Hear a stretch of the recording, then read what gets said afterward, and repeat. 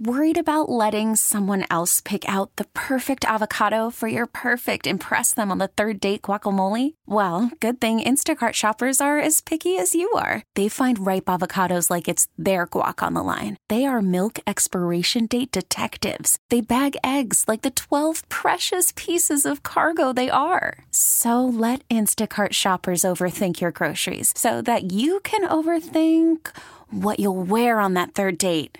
Download the Instacart app to get free delivery on your first 3 orders while supplies last. Minimum $10 per order. Additional terms apply.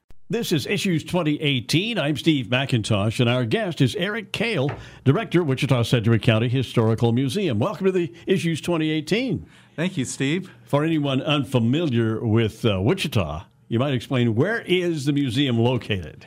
Well, the Historical Museum's located downtown. It is very near Century 2. It's not hard to spot. It's a old 19th century City Hall building, and we've got a 170-foot clock tower on top of us, so it really sets us apart. That's a historic building. It's been there for a long time. That's correct. It took them a couple years to build it, and they opened it in 1892, and it served as City Hall until about 1975. I was going to say, my wife, when we were a young couple, she actually had a job there when it was City Hall. Yes. We have a lot of city employees coming through to look at it through the years, and they don't recognize it now since it's a museum. Right across the alley, if I remember, was a police department where there's now, I believe, a parking garage there. Right. In 1908, they built actually it was originally the fire department, and then in the 30s they changed it over into the police station. And when we took over the building in the mid-70s, that was demolished, and it's the site of Heritage Square. Oh, yeah. The little pocket park there. Hey, listen, and it was in the, I'm going to say the early 80s that lightning struck the clock tower. Yeah. Were you there at that time? Because I actually went down and covered that story for KFH. Well, I actually at that point was working as a volunteer, and yes, it was 1981. We had just opened the museum and at that location, and the clock tower was struck by lightning. It looked like a great big match or something, a big torch up there. Well, thank you to the fire department. They were there in minutes and had that out before it burned into the building. All right, so we've survived. Where was the museum before it moved in there, Eric? Well, we were located on East Douglas in what was the Beachy family home. They owned the Steffens Dairy, and they'd left their home. It was really a mansion of that time, to the museum for a location. So we moved out of the old Forum building, which was where Century 2 is today. It served as kind of the convention center. We moved the original museum from that location to that home, and that's in College Hill. Kirstie Alley owns that house now. All right. And now, how long have you been director, Eric? Well, I replaced Bob Puckett in 2007. And what were you doing before that? Well, I have a degree in education, and I had been in teaching. And prior to that, I had worked in other nonprofits. Were you a history teacher? No, actually, not history. I was in visual arts. Okay. Yeah. Hey, how many people actually visit the museum in a year? Oh, well, we typically see about 17,000 walk through our doors each year. And, of course, we serve many more long distance through the internet and so forth. And where do they come from, the people who actually come to the museum? Most of our visitors are local, but we always attract people from out of town. So they come to the museum to kind of get oriented to Wichita and the community. A lot of overseas visitors. And then a lot of our locals that come and see us had no idea that museum existed, and we hear that every day. Now, how is the museum funded? How are the bills paid? Well, we're celebrating our 80th year next year, and so there's been 3 generations of love for local history and a lot of support through the years. So we have an endowment that we work on to help sustain the museum. We also have a membership of about 700 that support us financially every year, and a host of other benefactors, and the city and the county, which have long supported the museum. They've invested in the museum for generations as well. In fact, the museum really had its start in the old county courthouse over 100 years ago. And that would be the one on Main, but it's the older building across the street from where the courthouse is now. Yeah. That's where the election commissioner's office is. Yes, and the tag department was there last I checked. And it's a great building. It was built in 1888, I believe. Let's talk a little bit about what visitors can see at the museum. Do you have any special exhibits this summer that are going on? Yeah, aside from, we have all 4 floors with exhibits, and we'll have 24 different exhibits at any one time, but we keep them, some of them changing. We have one right now that is a traveling exhibit, all about a very early photojournalist who came to Wichita from New York City in the early part of the 20th century, and really raised our awareness on poverty and the struggles of, the title of the exhibit is Jacob Riis, How the Other Half Lives, and it's a really well done exhibit through the NEA. So we're the second stop on a 3-year tour. What kind of photos are these? They're black and white, obviously, right? Yeah, and a lot of folks will recognize these because they're iconic. They've been shown in lots of different formats, but these are taken in New York City. They had just invented flash photography at the end of the 19th century, and so he was a journalist, but he started taking pictures to illustrate and augment his stories. Right. So they're really relevant today. What time frame would that have been? Right after the first turn of the century, or in the 20s? 1880s, 1890s. Oh, okay. Yeah, and he actually died in 1914. So these are all well over 100 years old. Yeah, that could be very interesting, I would think. Yeah, audiences young and old have really been moved by it. And do you get many traveling exhibits like that? Well, there aren't too many traveling exhibits that really relate to our local Sedgwick County history, but we do find them, and we've managed to find one every year or so that we've brought in. We also create our own. This fall we have one called Toys of the Future, which is mid-century. You'll recognize these toys are the space toys, the ray guns, the flying saucers, the Buck Rogers rocket ships, all and produced out of tin, very colorful, and so that's our fall exhibit. Can you tell us about one or two good exhibits you've had over the past couple of years that you really were impressed with?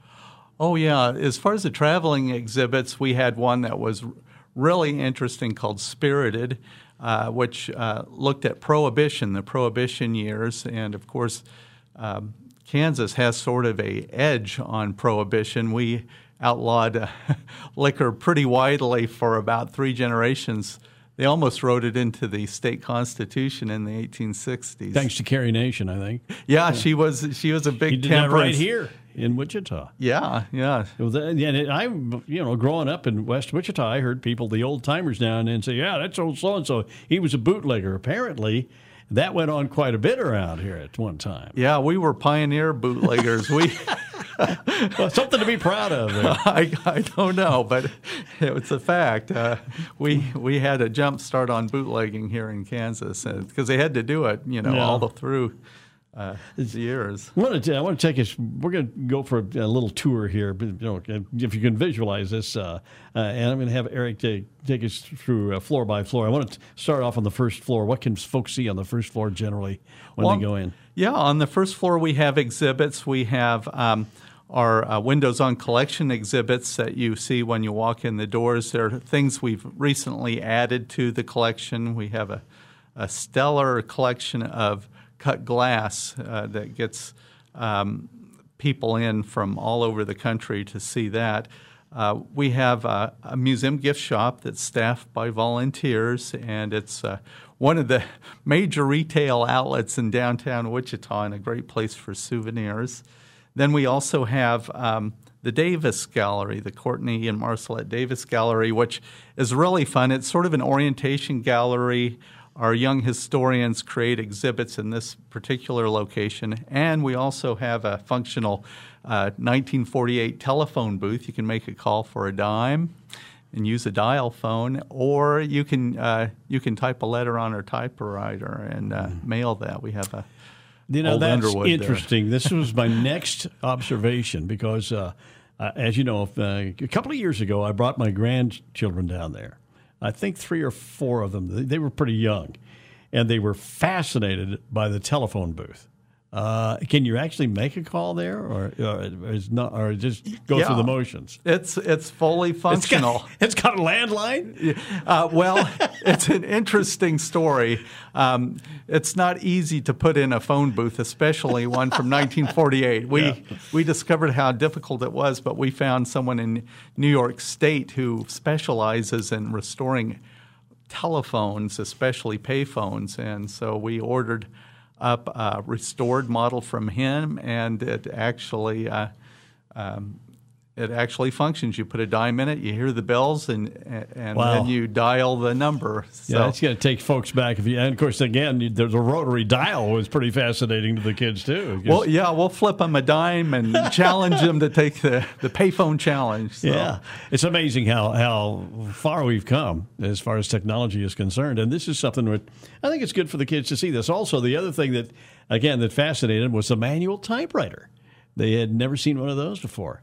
Yeah, you don't encounter those And I like actually you have do. one. I have one about a really old one at home that's somewhere in a closet someplace. I've hung on to it. Maybe it's worth some money. I'll come down and sell it to you. There's still a whole kind of subculture into typewriters, and you can get ribbons and everything.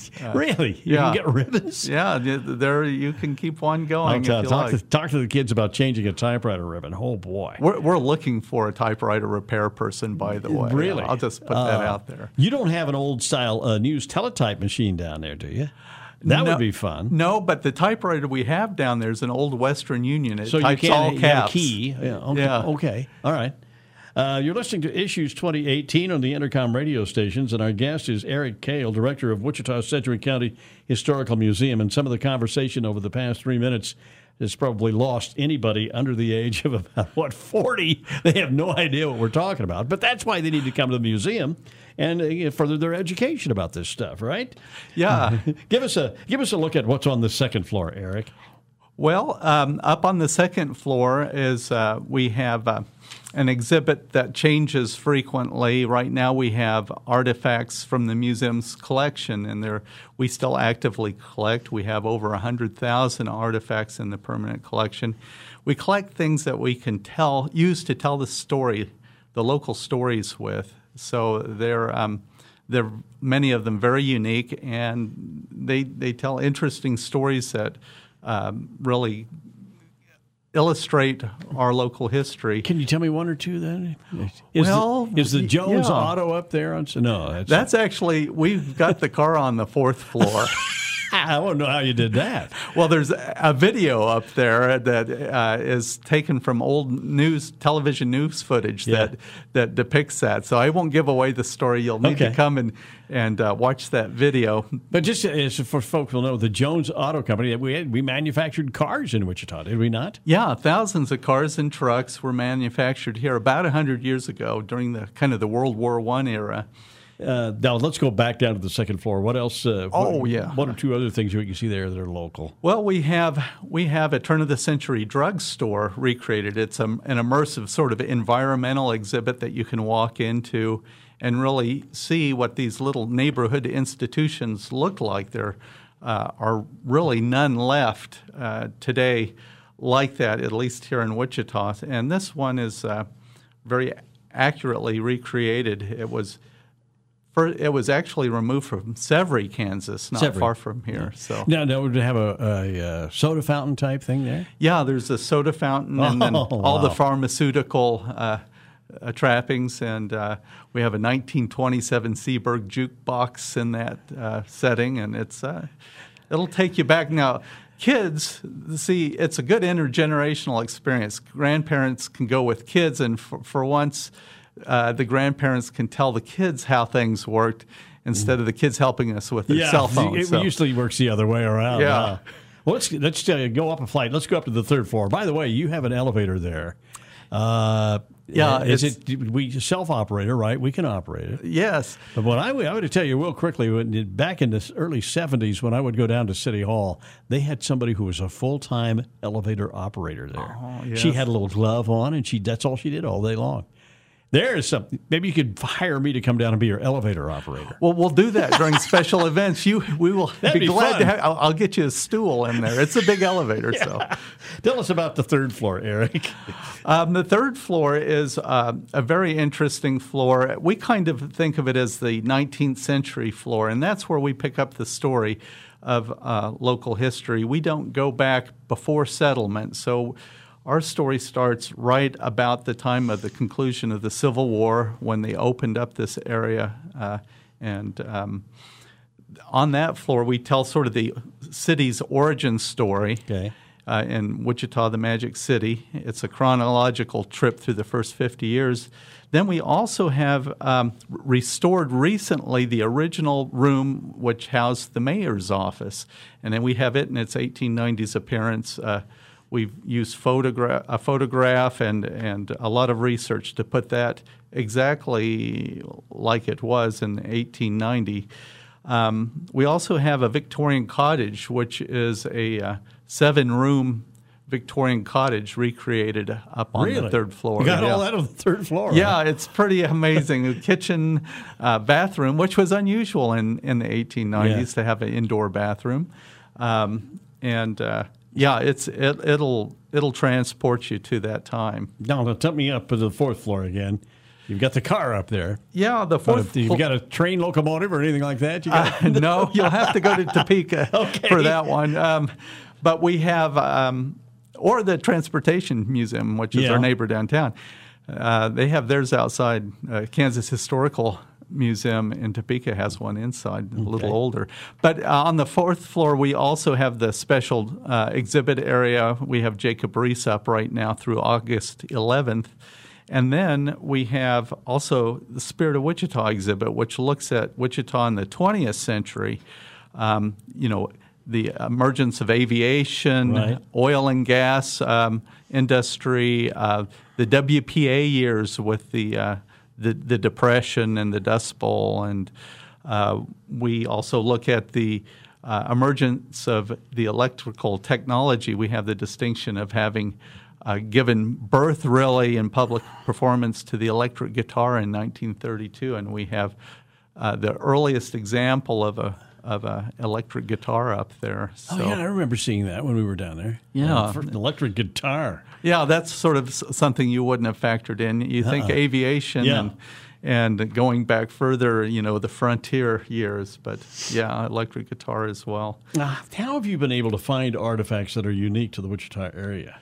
Well, we've had a museum staff that's been doing that for 80 years, so it's an ongoing project, but it's very serendipitous how that occurs. People will come to us with something that they think is unique or interesting that tells a local story, and most of the objects we've received have been donated. We occasionally find funds to purchase things as well, but we have an amazing collection. For as long as we've been collecting, we have artifacts that were owned by the early pioneers. And do you get many offers? Every day. Really? And of course, some of them are just, frankly, junk almost, I bet. Well, yeah, some have almost no intrinsic value or collector's value, yet they're just really important to our local story. Yeah. You could never get a nickel for them. Other things that we have are, as it turns out, immensely valuable. But we don't think in terms of market value in dollars for these things. We treat everything to preserve it for the future generations so we can continue to tell the story. Tell us about any regular programs and activities. Do you do a lot of educational work with kids and things like that? Yeah, we really make an effort. We try to get kids through the museum as many as we can. We have funders that make this essentially free for school tours. And sometimes we even have transportation money to help. It's really important to get kids through it. They gain a knowledge and respect for their community, and it really kind of enculturates people. It gets them involved and engaged in and having a degree of respect for their community that's really great to see with kids. Do you have a peak season for attendance? Is it a time when you got more than other times? Every time of year is a little different. I know you do something at Christmas, right? Yes. We have programs throughout the year. We have today is our Senior Wednesday. Every third Wednesday we have a program for seniors 10 months out of the year. And then we also have programs related to all of our exhibits. The Jacob Reese exhibit has several. We list these on our website, which is wichitahistory.org. Do you get a lot of help from volunteers, Eric? Yes, a volunteer base is extremely important to us. We have a 25-member board of trustees that are all local volunteers. We have a friends group, which is called WIMS, which is about 60 volunteers that put on fundraising events and staff our gift shop and help in a lot of different ways. Tell me why, tell our listeners, why local history in general, but local history is important to them. Well, you have to understand where you've been to know where you're going, and to have a little perspective. You learn from the past in so many ways, and that's what we do as really an educational institution, is to try to teach the lessons of the past to people. It's also very amusing. A lot of people will refer to it as edutainment, so it's sort of education and entertainment coming together when you visit a museum. Is there anything new in the planning stages for you? You got anything exciting going on? Or maybe you don't want to tell me. I'll keep it secret. But. Oh, well, we're always planning exhibits. It usually takes a couple years to put the exhibit schedule together, so we're always looking a couple years out. And, one thing that's looming large is the Sedgwick County and Wichita Sesquicentennial, which is the 150th anniversary of the establishment of our community. They happened both in 1870, so obviously we're talking 2020 is a big year for that. Oh, 2020. Mm-hmm. Okay. Coming right up. So that will be, what do you call it? The yes, try to say this. I had to practice. Sesquicentennial. Sesquicentennial. Yeah. That is a mouthful. Kansas celebrated the sesquicentennial for the state in 2011, but we don't get to do that until 2020. Okay, what's the biggest challenge for being in your job every day, Eric? Well, it is a challenge because really history museums are the least popular. I'm sorry to say they shouldn't be, but least popular cultural arts institutions anywhere. I don't get that. Well, people, of course, we love the zoo. We love visiting Exploration Place, the art museums, both the Wichita Art Museum and the Ulrich Museum, the Kansas Aviation Museum. There are a lot. The Museum of World Treasures. There are a lot of museums like that out there that really are in the limelight. But when it comes to the Wichita-Sedgwick County Historical Museum, just getting the word out is, and we so appreciate you having having the exposure for us. I was going to say, maybe this will help today, because I find it very interesting. I'm going to get my grandkids to go back down there and see you so they can take a dime and operate that payphone down there. Hey, our guest is Eric Cale, Director, Wichita-Sedgwick County Historical Museum. Eric, thanks for being with us. That's all for this edition of 2018. We'll be back next week. Thank you for listening. I'm Steve McIntosh. We really need new phones. T-Mobile will cover the cost of 4 amazing new iPhone 15s, and each line is only $25 a month. New iPhone 15s? It's better over here. Only at T-Mobile, get 4 iPhone 15s on us and 4 lines for $25 per line per month with eligible trade-in when you switch. Minimum of 4 lines for $25 per line per month with auto-pay discount using debit or bank account. $5 more per line without auto-pay, plus taxes and fees. Phone fee at 24 monthly bill credits for well-qualified customers. Contact us before canceling account to continue bill credits or credit stop and balance on required finance agreement due. $35 per line connection charge applies. See T-Mobile.com.